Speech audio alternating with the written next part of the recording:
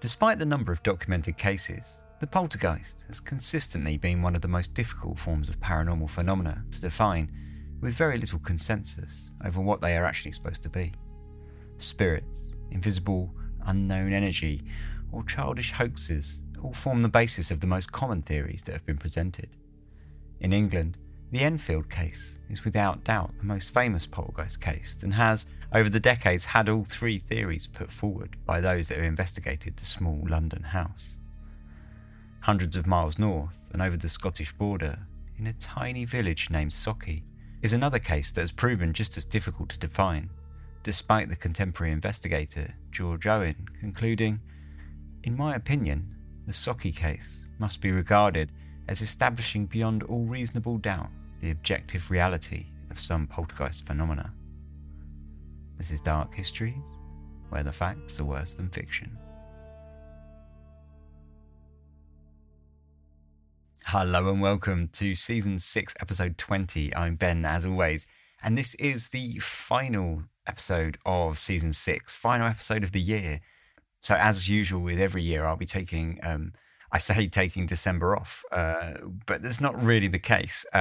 But I won't be releasing episodes or normal episodes in December, although, however, there is quite a bit lined up anyway. There's a live stream planned for the Patreon members as like an end of season live stream, and I've obviously got the Christmas campfire episode lined up. But I just won't be releasing regular episodes. It just gives me some time off once a year to sort of assess the podcast, change some things that need changing. I mean, not that there really is everything that needs changing, but just basically get things in order, do a little bit of housekeeping and plan for the year ahead, really. So yeah, that will be that. So this will be the last episode of this season. For the live stream, as I mentioned, if you're a Patreon member, head over there. All the details will be on Patreon. It'll be great to see you. And otherwise, I should just give one last call out. If you've got any submissions for the Christmas campfire, which, I mean, this year we've got a really significant amount, which is brilliant. But just to give you a quick heads up, if you haven't got it in yet and you're planning, get it in as soon as you can, really, because I'm going to have to start sort of actually working on those a little bit earlier this year, because like I say, there's a lot of stories to go.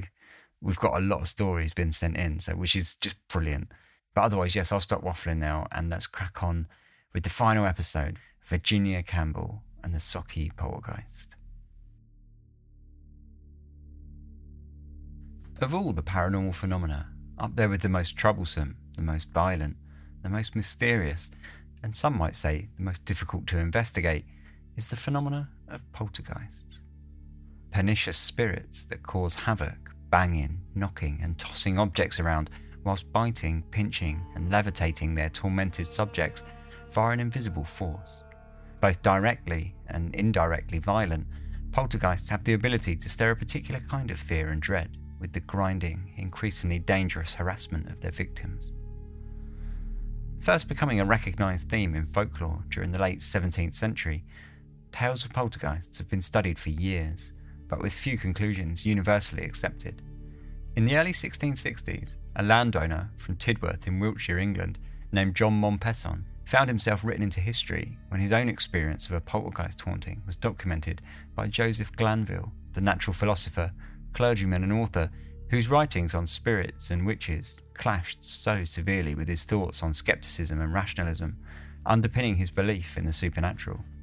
Mompesson's story was featured in Glanville's Seducimus Triumphatus, a book primarily on witchcraft that was published posthumously in 1681 and would go a long way to influence Cotton Mather and his philosophies that would spawn the Salem witch trials 10 years later. John Mompesson was a wealthy landowner who worked essentially as a magistrate in North Tedworth on the Wiltshire-Hampshire border in the south of England. Sometime in the spring of 1662, he crossed paths with a man named William Drury, a vagrant who, for some unknown reason, thought a drum solo was the best way to busk, despite this being centuries before the invention of jazz. Making an ungodly racket on a floor tom that he wore slung across his left shoulder, he worked round the town, banging away, much to everyone's great despair. Unfortunately for Drury, Mompesson was, like most of the town, not much of a fan, and when he confronted the percussive beggar, he was relieved to discover that he was in possession of a forged permit from a neighbouring village's constable. Montperson had the drummer arrested and, mercifully, his drum confiscated. Despite Drury being freed before ever making it to trial, his drum was not returned and was instead forwarded on to Montperson's house by the bailiff. It turned out to be an unwelcome gift, not least because he hated the drum in the first place, but because its appearance signalled the beginning of several months of torment from an unseen visitor. Bangs and knocks hammered on the doors at night, whilst a drumming thud paced up and down on the ceiling, and scratching sounds in the walls drew in around the room that the drum was stored in, whilst the banging sounds focused on the child's bedroom. Terrified, Montperson chased the sounds around the halls with his pistol in hand, but he never caught sight of a potential culprit, leading into months of sleep deprivation and mental torment for Montperson and lifelong trauma for his children, whose beds lifted and jumped from the floor, the covers torn off and cast aside, and their possessions tossed carelessly through the air. Panting sounds whispered into the ears of all the visitors and residents, and a sulphurous stench emanated from the carpets throughout the house, ensuring that there were far fewer of the former than in the days before the drum had arrived. Priests came to the house to pray, however it seemed to have little positive effect, often driving the sounds away from the children's rooms temporarily until once the prayers had ended and the sounds would return with renewed aggression and vigour. Glanville visited the property himself after several months of disturbances had allowed for the rumours to spread across the country. Keen to see the truth of them, he visited Montperson and witnessed a considerable amount of phenomena in one evening. I heard a strange scratching as I went up the stairs, and when we came into the room, I perceived it was just behind the bolster of the children's bed, and seemed to be against the tick. It was as loud as scratching, as one with long nails could make upon a bolster. There were 2 little modest girls in the bed, between 7 and 11 years old, as I guessed. I saw their hands out over the clothes, and they could not contribute to the noise that was behind their heads. I searched under and behind the bed, turned up the clothes to the bed cords, grasped the bolster, sounded the wall behind, and made all the search that possibly I could to find if there was any trick, contrivance, or common cause of it. The like did my friend, but we could discover nothing, so that I was then verily persuaded, and am so still, that the noise was made by some demon or spirit.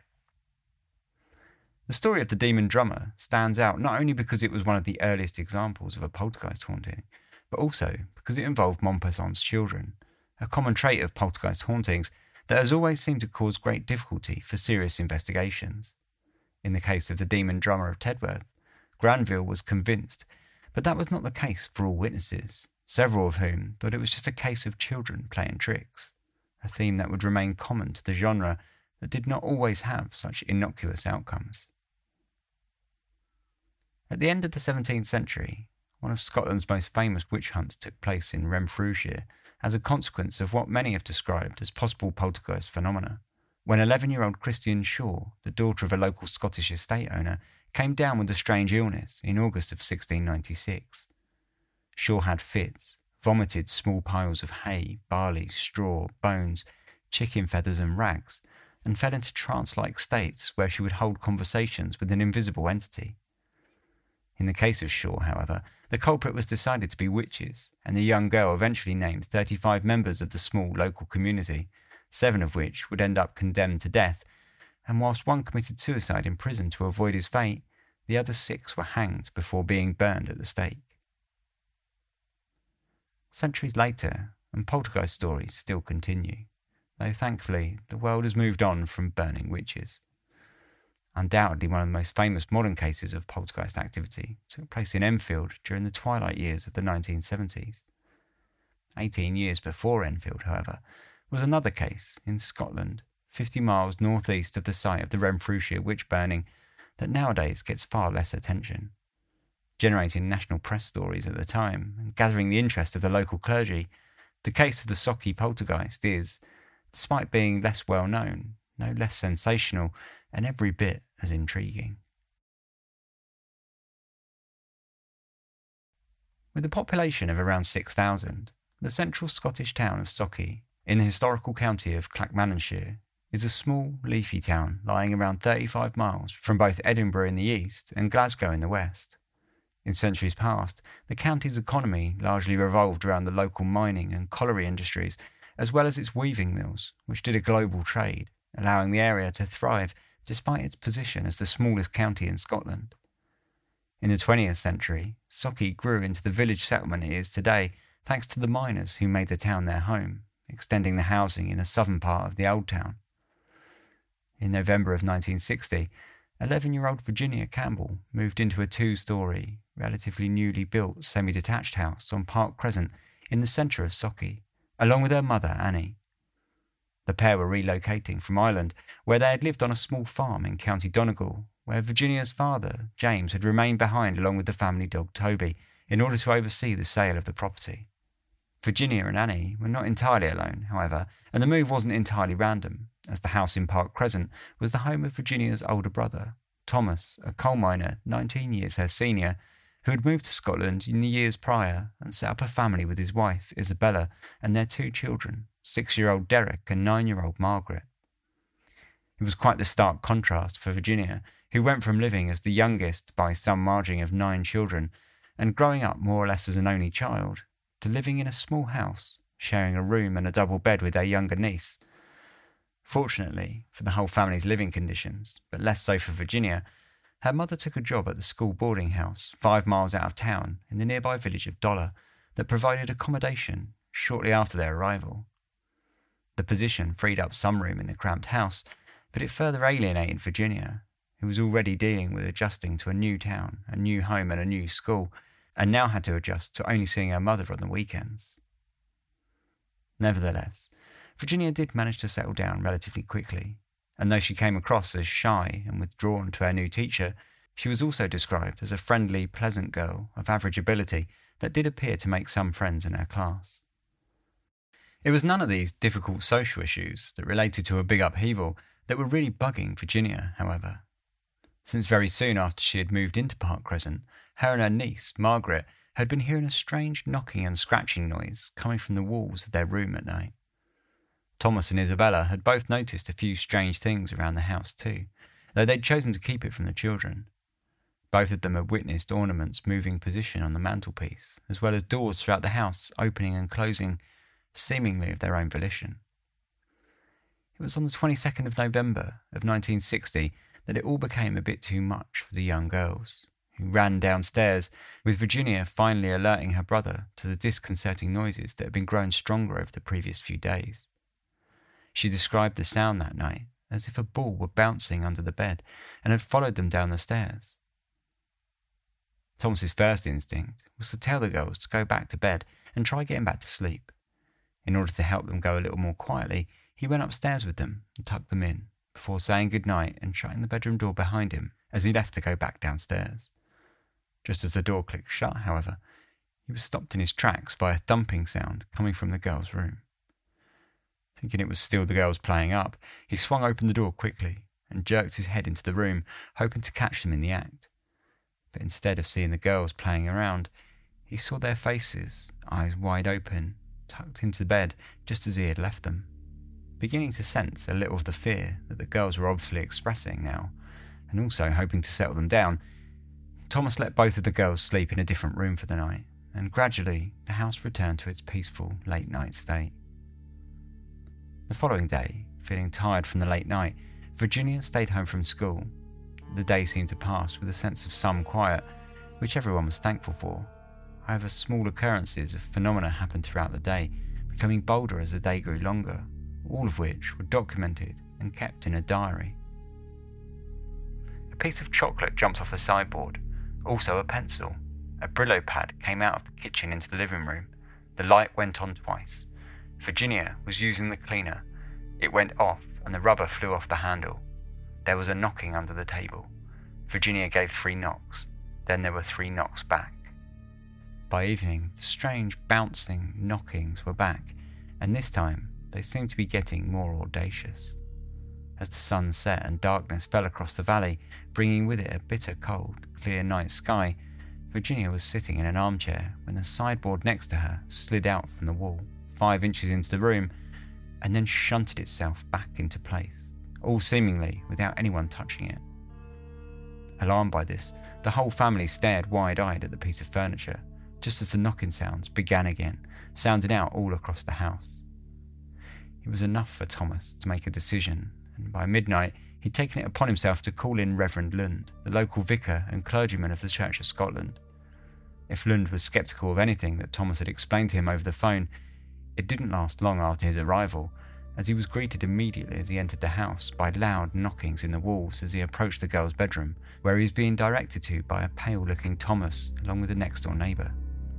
Reverend Lund looked over the bedroom scene and took in the banging sounds for a few moments before asking the girls, who were both lying in the bed under the covers, to move into the centre of the mattress and away from the headboard, which, due to its proximity to the wall, was his best guess as to what had been making the sound. No change was made, however, and the loud bangs continued unabated. He placed his hand on the headboard himself, and he felt what he would later describe as a vibrating sensation coursing through the wooden frame. Just as he was pondering this peculiar feeling, a loud grinding noise came from the bottom of the bed, and a large wooden linen chest that looked like it had weighed about 50 pounds lurched forwards out into the room, just as the sideboard had done downstairs earlier that evening. As it stood with all eyes upon it, it rocked gently back and forth, threatening to tip over, and then lifted several inches up into the air, its fragile balance wavering before it came to a quiet standstill back on solid grounds a few seconds later. Everyone in the room stood speechless, their eyes darting from the now quiet chest to one another, silently confirming what they had all just seen. At the same time, the knocking sounds re-established their relentless, metronomic thumping, echoing off the walls of the stunned household. After an uneasy night's sleep, Thursday morning eventually rolled round, the late night once more keeping the girls from school. No sooner had they woken, however, was it assured that they were not going to be in for any easier of a day. Before the sun had reached the horizon that evening, things in the house were far from normal, and a vase shifted in its place on the living room mantelpiece. Thomas had already seen an apple toss itself out of the fruit bowl in the kitchen, and a sewing machine in the corner of the dining room had started by itself, clunked around for a few cycles, and then closed back down, coming to an uneasy rest. To some relief for the whole family, Reverend Lund returned that evening with a pair of local doctors named William Nisbet and his practice partner and the Campbell family doctor, William Logan, who had agreed to pay a visit to the house at the request of the vicar. All three men had their attention turned once again to the linen chest when they were standing in the girl's bedroom, as it opened and slammed shut its lid several times, the loud snapping of the wood echoing off the walls. The girls brought the room's eyes back to the bed when they started screaming, and the bed covers began to move in what was described as a rippling or puckering movement, and the pillow rotated beneath Virginia before coming to a rest with a heavy depression in the middle, taking on what appeared to be the shape of someone's head, as if someone unseen were resting upon it. Throughout it all, the same loud noises bounced off the walls of the room, later described by Dr. William Logan in a BBC documentary on poltergeist cases, along with a playback of a recording made that night by the doctors. One of the noises was a very characteristic sawing sound.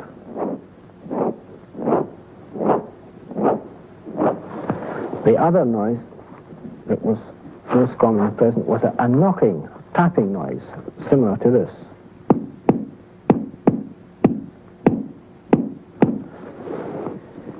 After a short while, we decided to go home, thinking that perhaps Virginia would settle down and go to sleep once we had left. Just as we were going out the door, a very unusual thing happened. It seemed unusual at the time, and that was the noises appeared to take on, the knockings appeared to take on a character, in that it became extremely hurried and agitated, as if something was trying to get us to stay in the room or attract the attention to the child in the bed. The noises became, as I said, agitated, something like this.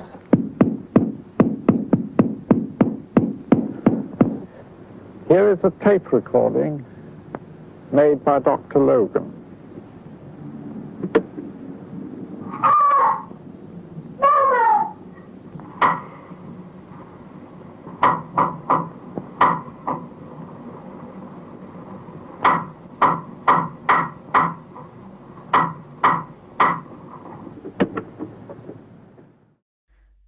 day saw Virginia and Margaret return to school, and whilst events at Park Crescent seemed to quiet down during her absence, Virginia's classmates were less fortunate.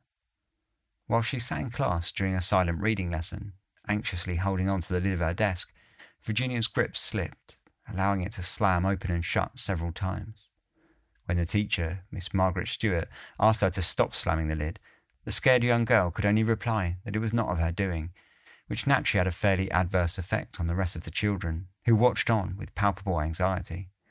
Things came to a head when the girl sitting in front of Virginia leapt from her seat, almost stumbling over, as she reeled backwards from Virginia's desk, which she said had floated several inches up into the air before crashing back to the floor behind her. Thankfully, it was Friday, and the whole class, including the teacher who had tried to keep the children calm and focused on their lessons, left at the end of the day, happy that they did not have to return any time soon. The events of the day were described during a phone call with Miss Stewart, decades after the event, to author and paranormal investigator Malcolm Robinson. The class was quiet, and all of the children had their heads bent down over their jotters, busily writing away. In 1960, we still had the old desks that had a lid top. Anyway, I looked over at Virginia and noticed that she was sitting with both hands pressed firmly down on top of her desk lid. I rose from my chair and walked over to her. I was then surprised to see the desk lid rise and fall with Virginia trying her best to keep it shut with her hands. At this point, a child in front of Virginia rose to take her jotter over to my desk.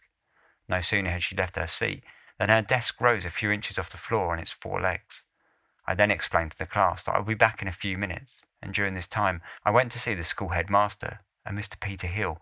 I told him that there was something funny going on in my classroom, and I explained to him what I had just seen. Mr. Hill said that he had heard talk of strange things going on in the Campbell household. He then asked to see Virginia and asked me to explain to her classmates that Virginia would be going home for a few days because she was feeling unwell. I was also to say that there might be talk from others of ghosts centred around her, but they were not to believe this. They were just rumours. This is what he more or less told me to say. That night, Virginia's mother returned to Park Crescent to stay with her daughter for the weekend, as had become the normal family routine. The house was cramped due to the goings-on, and along with the Reverend, both Dr. Logan and Nesbitt, as well as Dr. Logan's wife, Sheila Logan, herself also a doctor, also visited the house in hopes of gaining some further understanding of what was going on with Virginia. Despite the large audience, the doctors were only able to record the knocking sounds once more, in what appeared to be a somewhat quiet night compared to the events of the rest of the week, though a disturbing development seemed to involve more physical phenomena, and both Virginia and Margaret seemed to have marks on their bodies as if they had been punched, though obviously they acted clueless as to what had caused them. The next day was largely a continuation of the relative peace and quiet of the night before, and though the bed covers were seen to ripple once more and the knocking sounds continued long into the night, all of this was becoming second nature, and much to everyone's relief, little more happened to cause any fresh concern. The same could not be said the following evening, however, and on Sunday night, Virginia became quite hysterical after falling into some kind of trance-like state that had seen her rolling on the bed, babbling nonsense, and barking like a dog. Alarming as the behaviour had seemed to everyone, it was only more so considering how out of character it had been to them, given that Virginia had always seemed a quiet and shy girl who had kept a cap on any extreme emotions, even throughout all of the strange phenomena that they had all experienced around her. The trance state was not only showing behavioural symptoms either. While she was in full flow, one of the doctors present managed to take her pulse and reported that it was slow and steady, as if Virginia were relaxed and in a resting state. Virginia's pulse was taken several times throughout the doctor's visits, and on every occasion it never once appeared elevated or excited. The next day, on Monday the 28th of November, the sun rose upon a straight week of strange happenings around Virginia, and everyone was getting pretty used to the idea that things were not likely to resolve any time soon. This was drilled home in her class back at school when the teacher's large, solid wooden desk lifted off the ground as she was speaking to Virginia, who could do nothing but apologise and promise that she wasn't doing it. This had come after a busy morning where several items had pinged around the classroom, including a blackboard pointer that had fallen off the desk by its own volition, and when the teacher had gone to pick it up, she had felt it vibrate between her fingers. It had all gotten very difficult for the teacher, who had been forced to dash from the classroom to call for help to get her class calmed down from the teacher next door. Events of that day were recalled later by Miss Stewart. The most unnerving thing that I experienced in the classroom was when, on one occasion, I was sitting behind my large oak table. Virginia was standing at the other side of the table with her hands clasped firmly behind her back. Suddenly, a large blackboard pointer cane, which was lying flat on my table, started to vibrate. At first it vibrated slowly, and then it increased as the seconds wore on. I sat transfixed looking at this. Then the table, which was quite heavy, started to rise up slowly into the air, and it also vibrated. I put my hands on the table and tried to push it back down, but with no success. I was quite horrified, but it did not stop there. The table continued to vibrate as it hovered a few inches off the floor. Then the table rotated through 90 degrees, so that where I had moments before sat behind the long edge of the table had rotated so that its narrow edge was now directly in front of my stomach. I looked up at Virginia and saw that she was quite distressed, and I remember her saying, "Please, miss, I'm not doing that, honest I'm not." I calmed her down, and just then a bowl of flower bulbs shot straight across the table. That evening, the Campbells decided to send Virginia away to their aunt's in Dollar for a few days, hoping that the break might give her some time to rest and relax, aware that the rumours that had been circulating in the house may have been having an adverse effect on the young girl. But it seemed the phenomena only followed her along, and she returned several days later, looking none better for it. Upon her return on the following Thursday, Dr. Nisbet and Logan visited the house around 11 p.m, along with several members of the local clergy, including Reverend Lund and Reverend Ewan MacDonald, who carried out what they called a divine intercession service. And whilst no one was keen to call it an exorcism, it seems like something of a similar service was carried out by Virginia's bedside, as the members of the church prayed aloud for 15 minutes straight, whilst violent bangs continued around them.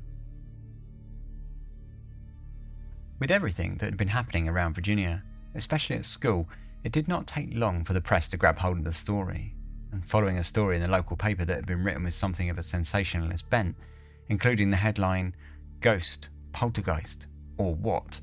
the story was quickly snatched up by the local press, who were quick to hop aboard the excitement, causing a ruckus at the Socky Primary School gates as journalists clamoured to speak to anyone attached to the haunted schoolgirl. Shortly after the initial press reports, which had detailed Virginia's full name and address, the local papers quickly began playing the story down, printing the story of the intercession service carried out by the 4 clergymen and suggesting that ever since, events around Virginia had returned perfectly to normal. One sub-headline even ran with the line, "Child had nothing to do with the poltergeist." In actuality, the stories were not altogether true, and were very probably only printed in efforts to quash the ridiculous crowds that were constantly surrounding Virginia's home on Park Crescent and clambering over anyone and everyone who was simply trying to attend to school as normal. The situation had clearly escalated beyond the local boundaries, and reports that a photographer working for an unnamed newspaper had snuck into the Campbell house by telling Thomas and Isabella that he was a member of the council was spreading an unsavoury atmosphere around the story. Quite in opposition to what the papers were reporting concerning the return to normality, however, Park Crescent instead became the subject of close scrutiny of a slightly more experienced kind.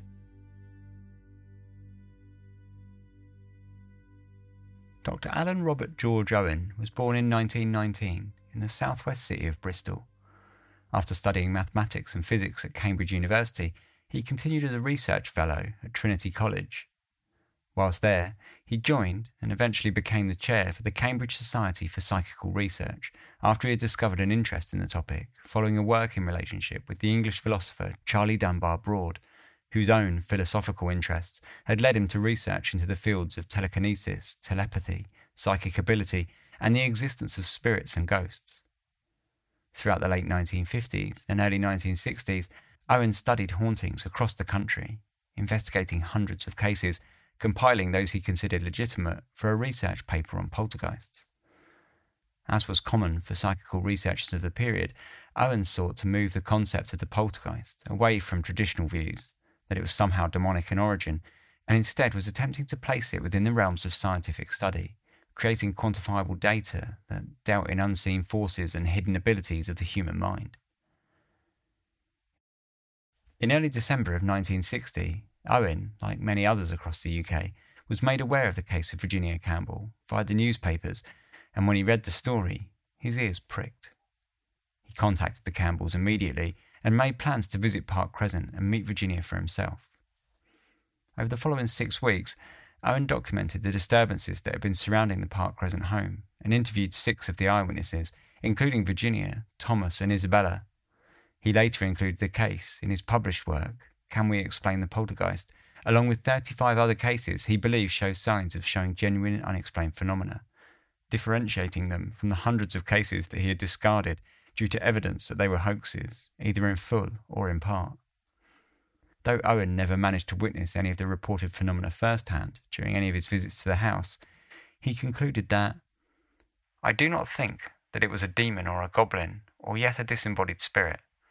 I think it was a force admittedly unknown to orthodox science, but yet a force proceeding in some way from Virginia herself." Throughout the winter of 1960 and the early months of 1961, the diary that was being kept of the disturbances around Virginia continued to file strange happenings in the house, many of which were getting fairly surreal. At one point, the girls' bed covers seemed to change colour from green to red, and footsteps started being heard on a regular basis, pacing up and down the hall outside the bedroom. The physical symptoms continued to worsen too, and Virginia and Margaret both complained of having their arms and legs covered in red pinch marks. Many years later, one of Margaret's friends, Alison Ramage, told Malcolm Robertson during his research into the case of a story that happened while she was visiting the Campbell home for dinner that winter. The table would be set, and when we sat down, the knife and fork next to Virginia would move as if eating, as did the glass as if drinking. Virginia and her family mostly ignored all these things. Yes, she did try very hard to ignore all of the happenings. However, the more she did that, the more the poltergeist would throw things all over the place, including in the school. From what I remember, she was just an ordinary, very popular, nice girl, and had no family problems. Clearly things were not as quiet in Park Crescent as the local papers had wanted people to believe. As the winter began to thaw, and the days grew longer, however, things did appear to slow down, until finally, on Sunday the 23rd of April, 1961, the final entry into the diary and the final word on the case gave a single line with no explanation. There was a knocking on the cupboard door. The somewhat abrupt end to the Sockie poltergeist case in the public eye led to a quick withdrawal into obscurity for the Campbell family, which most would probably argue was for the best. Just what actually went on around Virginia in that winter, though? As far as Owen was concerned, the case was of legitimate interest, and every eyewitness seemed to feel very strongly that everything that was happening had had no easy explanation. As for Virginia, her character was always spoken of in the highest regards, and Logan, the family doctor, confirmed that she had never had any previous medical history that might have lent itself to the events, and suggested that any hysteria that she had displayed at the time was purely a natural consequence of the fear that she was feeling from the phenomena that was carrying on around her. When Owen met her during his investigation, he described her as being mature for her age, placid and obedient, and in splendid mental health. When broaching the subject of a hoax, he was even more direct with his conclusions, saying to the press 5 years after the fact, "It is just possible to suppose one could be the victim of illusion or hallucination. However, it is beyond all possibility that everyone could be deceived over a long period." And everyone did seem keen to ensure that little of the blame would fall onto Virginia, and adamant that everything that they had experienced throughout the events was very far from her usual character. One of the most published contemporary theories was that the emotional distress of moving to a new country with a dramatically shuffled family life and separation from her dog Toby was enough to traumatise any child, and that Virginia's outbursts were a natural outcome of such an upheaval.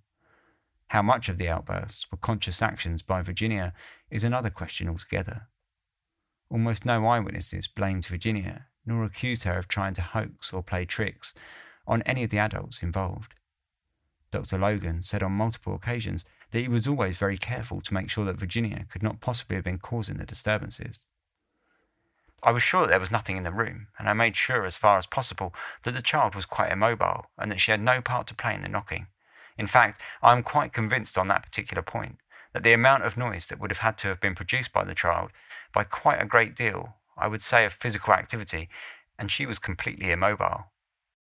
Like most, he blamed the shift in lifestyle for Virginia for causing the problems. My feelings on the matter are that these events have nothing to do with ghosts or spirits.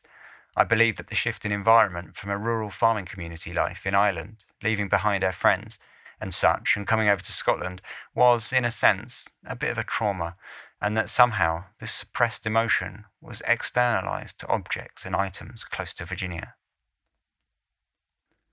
Despite not actually witnessing any phenomena for himself, Owen remained quite convinced of the paranormal angle of the case. In his later published book covering poltergeists, he said of the case that it establishes beyond all reasonable doubt the objective reality of some poltergeist phenomena.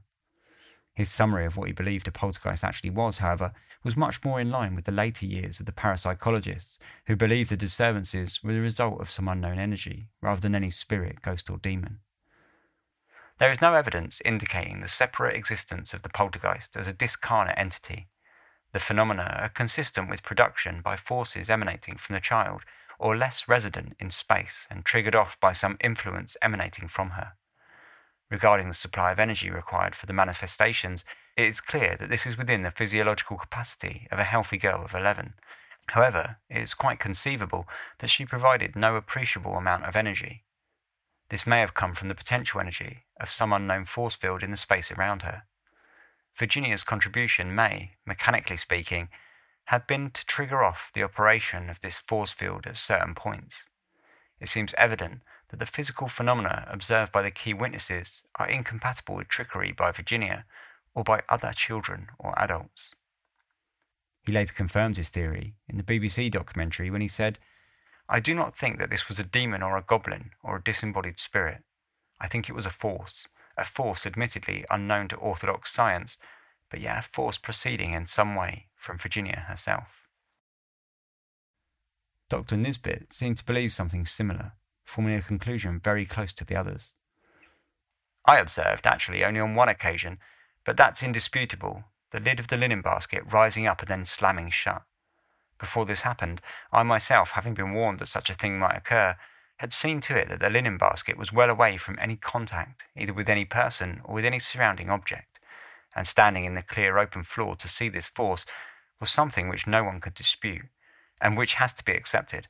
I had always been brought up as a child to believe that in the world around about us there was a spiritual force as well as a material force. Whether one wants to use the word spiritual force or simply force is not, to my mind, terribly important. Our evidence was clearly that there was some force of which we were unaware, or incognizant at least, existing in and about the room because of the effect of that force which we could hear and see." Whilst Nisbet's conclusion was slightly more accepting of spiritual ideas, not everyone has lent so much into the parapsychic narrative as most of the other witnesses. In modern days, the case has often been framed as a more traditional poltergeist haunting, including by the author and investigator Malcolm Robinson, who firmly concludes it to have been the spirit of the deceased back to haunt Virginia. Then, of course, on the complete other end of the spectrum, there is the conclusion that one can easily reach that everything was simply the attention-seeking outbursts of a frightened young girl, struggling to get to grips with a living environment that was rapidly changing, potentially unpleasant, and entirely out of her control. It seems the easiest conclusion to reach, but in doing so, one has to discard the testimonies of every last eyewitness from the scene. One thing is for certain, and that is that Virginia clearly wants nothing more to do with the story and has moved on many years ago. Several investigators have made attempts to discover the whereabouts of Virginia now in order to speak to her about her experiences in Park Crescent, and all have failed. It seems fair to suggest that from right back in December of 1960, the narrative that all was quiet in the house was fed to the press in order to calm down the disruption both in Virginia's life and at the school gates, and that same angle has allowed Virginia to quietly slip back into a normal life. What is known is that shortly after the events, the Campbell family moved away from Socky, but where to is anyone's guess. The Sunday Mirror ran a serialised report on the case 4 years later in 1965, and the final report included an up-to-date photo of Virginia, along with a story that she was living somewhere in the Midlands. There were some vague reports that for a while the poltergeist activity followed the Campbells, even after their move from Socky, but nothing has ever been confirmed. Perhaps the nicest way of concluding the whole affair was exactly as the Mirror chose to do, in highlighting her return to mundane normalcy. Today, aged 15 and untroubled by the whole affair, she lives with her parents in a small Midlands town. She works in a factory. She has a boyfriend, goes dancing, and is keen on the kinks. And the poltergeist? It never really worried me, says Virginia. But for the sake of others, I hope it never returns.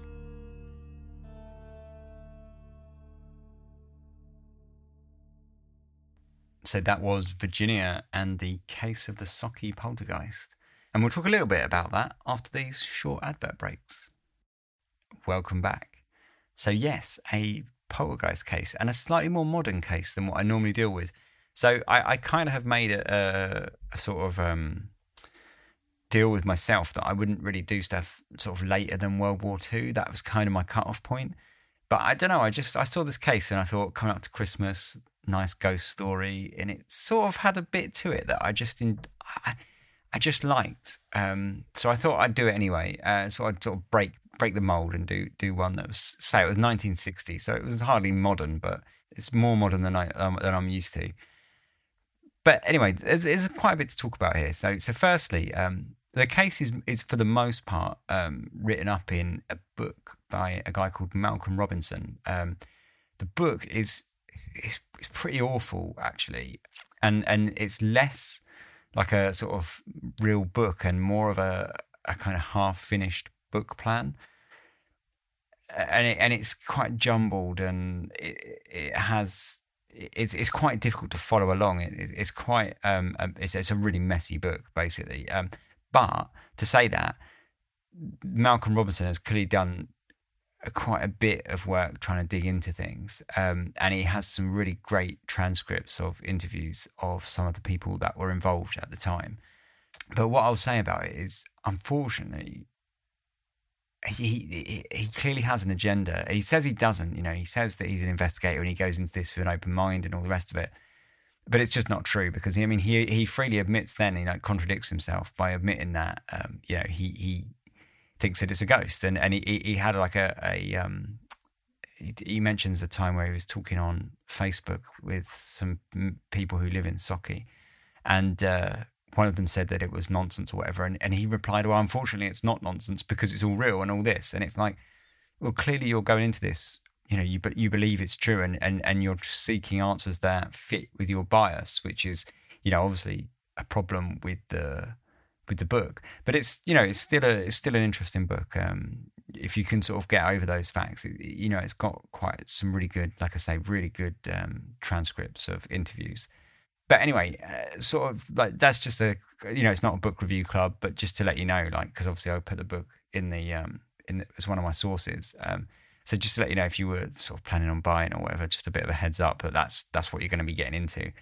But anyway, the actual case, I thought it was interesting. There was one thing in it that really gets me with this case, and it I think is important. It draws more attention to this case than most poltergeist cases, and that's that not a single person believed this to be a hoax, right? So when you look at poltergeist cases, especially ones with children, or when you look at the ones with children like Enfield and things like that, for me, my natural sort of conclusion going in is look for the easiest answer, right? And then draw your conclusion on that and then go from there, right? And so the easiest conclusion is almost always where the children were sort of hoaxing, the children were playing up and playing tricks. And then that's kind of like your kind of initial sort of starting point almost, because that's the most obvious conclusion at every time. You can't really start thinking about anything else until you've ruled out that, right? And of course, in most of these cases, you can't really rule them out completely because you're not there, you don't have any solid evidence, but you can get an idea of the feeling about the place. So when you look at the Enfield case, I think one of the biggest things that lets it down for me is that people freely admitted that the children were sort of playing tricks, and they got caught playing tricks several times. And the paranormal investigators at the time sort of used that almost. They've tried to flip that and use that as a way that strengthens the case by saying, hey, look, we're admitting that the kids played a trick, say 10% of the time, but they didn't play tricks 90% of the time. But unfortunately, for anyone that's really looking at that, the damage has already been done, right? We know that the kids have played a trick 10% of the time. So as much as he's trying to use that as a way to strengthen the case, it can't. It's undermined already. Like the fact that the kids were playing tricks has already undermined the entire case, right? And that makes it very difficult to sort of come back from for anyone looking at the case, now. And I think with this one, what is interesting is that no one admits to the kids ever creating any hoaxes. And although that's, like I say, my initial reaction is, well, the kids were obviously playing up, and I'll come a bit more onto Virginia in a minute, but the one that I think really got me was the Nisbet, Dr. Nisbet, who was adamant that, the chest slammed open and shut by itself in the middle of the room with no one around it. And he was quite confident that that was the case. That sort of gets me on this one. Like I say, that not a single person said, oh, well, maybe it was the kids playing up.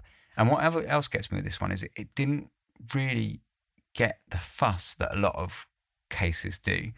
So, like, literally no one on this has anything to gain at all whatsoever, nothing, absolutely zero to gain from saying that this was ghosts or a poltergeist or whatever. And that's quite interesting. Obviously you have to be wary where the big sort of fallacy that most people fall over with this case is the kind of whole call to authority, right? And that's that, everyone involved with teachers and headmasters and, doctors and priests and there weren't any like just regular general public. They were all sort of members of authority. So therefore we should believe them, right? But no, that's not the case. And that's not what I'm saying here. I don't think we should believe them just because they were, doctors and priests. They can lie just as much as anyone else. But where I do sort of question it and start to think, well, perhaps they are telling the truth, is just the fact that all of them stuck to their story 100% over all this time. They stuck to their story and they haven't wavered from it. And that I find interesting. It doesn't necessarily make me sort of like say, okay, well, it's definitely a poltergeist then. I don't think that's enough, but it's a very interesting aspect of this case for me. Just one that sort of like plays on my mind. I think probably they're all on the right lines when they were saying that, obviously the big upheaval for Virginia has caused this, whatever was happening. And I think that's probably it, right? What I do wonder is that, I don't know why, but clearly it all got out of hand, right? They sent her away for a few days to kind of get her out of the limelight and probably sort of help her. They were probably quite concerned for, her well-being at that point. If crowds were gathering and there were journalists all over the place. Apparently there was a story of a journalist like snuck into their house, and I sort of mentioned it in the story, but a journalist snuck into the house pretending to be a member of the council, like doing an inspection, and then took like photos secretly of the family. And you think like, yeah, this was not good for the child, and that's probably why they sent her away, right? And I think probably it was all just getting like very out of hand, and I think that's why suddenly the papers began running these stories that were like, hey, look, calm down. This is all getting a bit, basically they almost said as much, like this is all getting like completely out of proportion. Like there's nothing wrong with the girl. The poltergeist is gone, blah, blah, blah. So clearly, I think whatever happened, the story never meant to go quite like this. I think the initial report from the local press is probably to blame by saying, poltergeist, ghost or what, as their headline. That's probably what sort of blew it up. But there are several aspects of this that they sort of gnaw away at you, and they're not easily explained, and they are quite interesting. The easiest answer to come to is that Virginia was not taking the move well, not taking being cast into a new town, a new school, her mum not being around, her dog not being around, her dad still being over in Ireland. She just wasn't taking all that very well. And then, it all sort of got blown out of proportion when that newspaper story got printed, and then the same newspapers sort of tried to sort of then calm it all off because they sort of realised that they'd maybe misstepped a little bit. That to me would be the sort of rational explanation for the whole story, right? But that doesn't answer so much, you know. It doesn't answer the fact that all of those people, like I say, stood by their story for all decades. And didn't change it, and they all of them seemed to be quite sure on what they'd seen, and they weren't necessarily all sort of spiritual people. Like that one guy sort of mentioned that he'd grown up, you know, believing that such things could exist, and he was, I think that was Nisbet again, wasn't it? But Dr. Logan and Dr. Logan's wife, they both went into it saying that they were fully skeptical. Dr. Logan's wife actually, in an interview much later, she sort of said straight up that she was completely skeptical and was going into it more or less, you know, just to sort of as a curiosity to see what her husband was, you know, what her husband had been dealing with, and just to sort of, you know, obviously her husband was coming home and telling her about it, and so she was like, well, I'll go and check it out and see what it's about. So they were definitely, you know, not all just sort of gullible and wanting it to be a haunting or anything like that.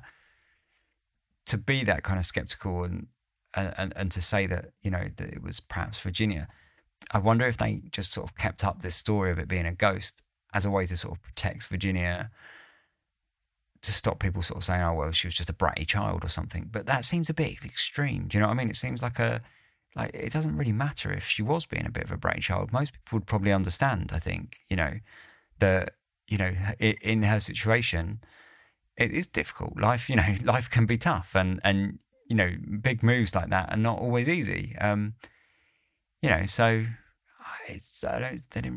maybe they didn't really have anything to protect her from. So anyway, I'm sort of just rambling. I suppose like almost every case, I'm more or less on the fence. I always want to see the easy exit answer, and the easy answer is, you know, she was just playing up, right? But that just doesn't explain what, you know, all of the eyewitness accounts. I suppose it's whether or not you believe those eyewitness accounts, isn't it? And that's what it comes down to. So yeah, I mean, there's a ghost story for Christmas for you anyway. So thank you for listening for, you know, this episode and all the episodes of season 6. Thank you for being with me again for another year. I'm sure I'll give more thanks for this season over the, you know, the coming episodes with the Christmas campfire. But yeah, just in case you don't listen to those, you know, thanks for listening. I will be back in the early weeks of January with a new episode and a whole new season. So until then, I'll take some time away from sort of writing and reading and researching episodes and do a little bit of housekeeping on the podcast. And then we'll be back fresh as a daisy for season 7 next year, which is very exciting. So yeah, thanks for listening as always. Anyway, and if you'd like to contact me, you can do so. contact@darkhistories.com is the email. You can also, you know, contact me on Discord or via messages on social media. All the links for that is either in the show notes or on the website, which is darkhistories.com. And on that website, you'll also find links of all the ways that you can support the show, including Patreon, which will be, you know, helpful, obviously, but lots of other ways that you can help. You know, not all financial. You know, just reviews and things like that are obviously great. But, you know, everyone always does great reviews for Dark Histories and stuff. I don't really need to ask because, you know, everyone always just does it anyway, which is brilliant. And it's, you know, I'm so thankful. So, yeah, thanks very much, as always. I'll leave it there because I feel like I'm rambling. So, yeah, thanks very much. Take care. Sleep tight.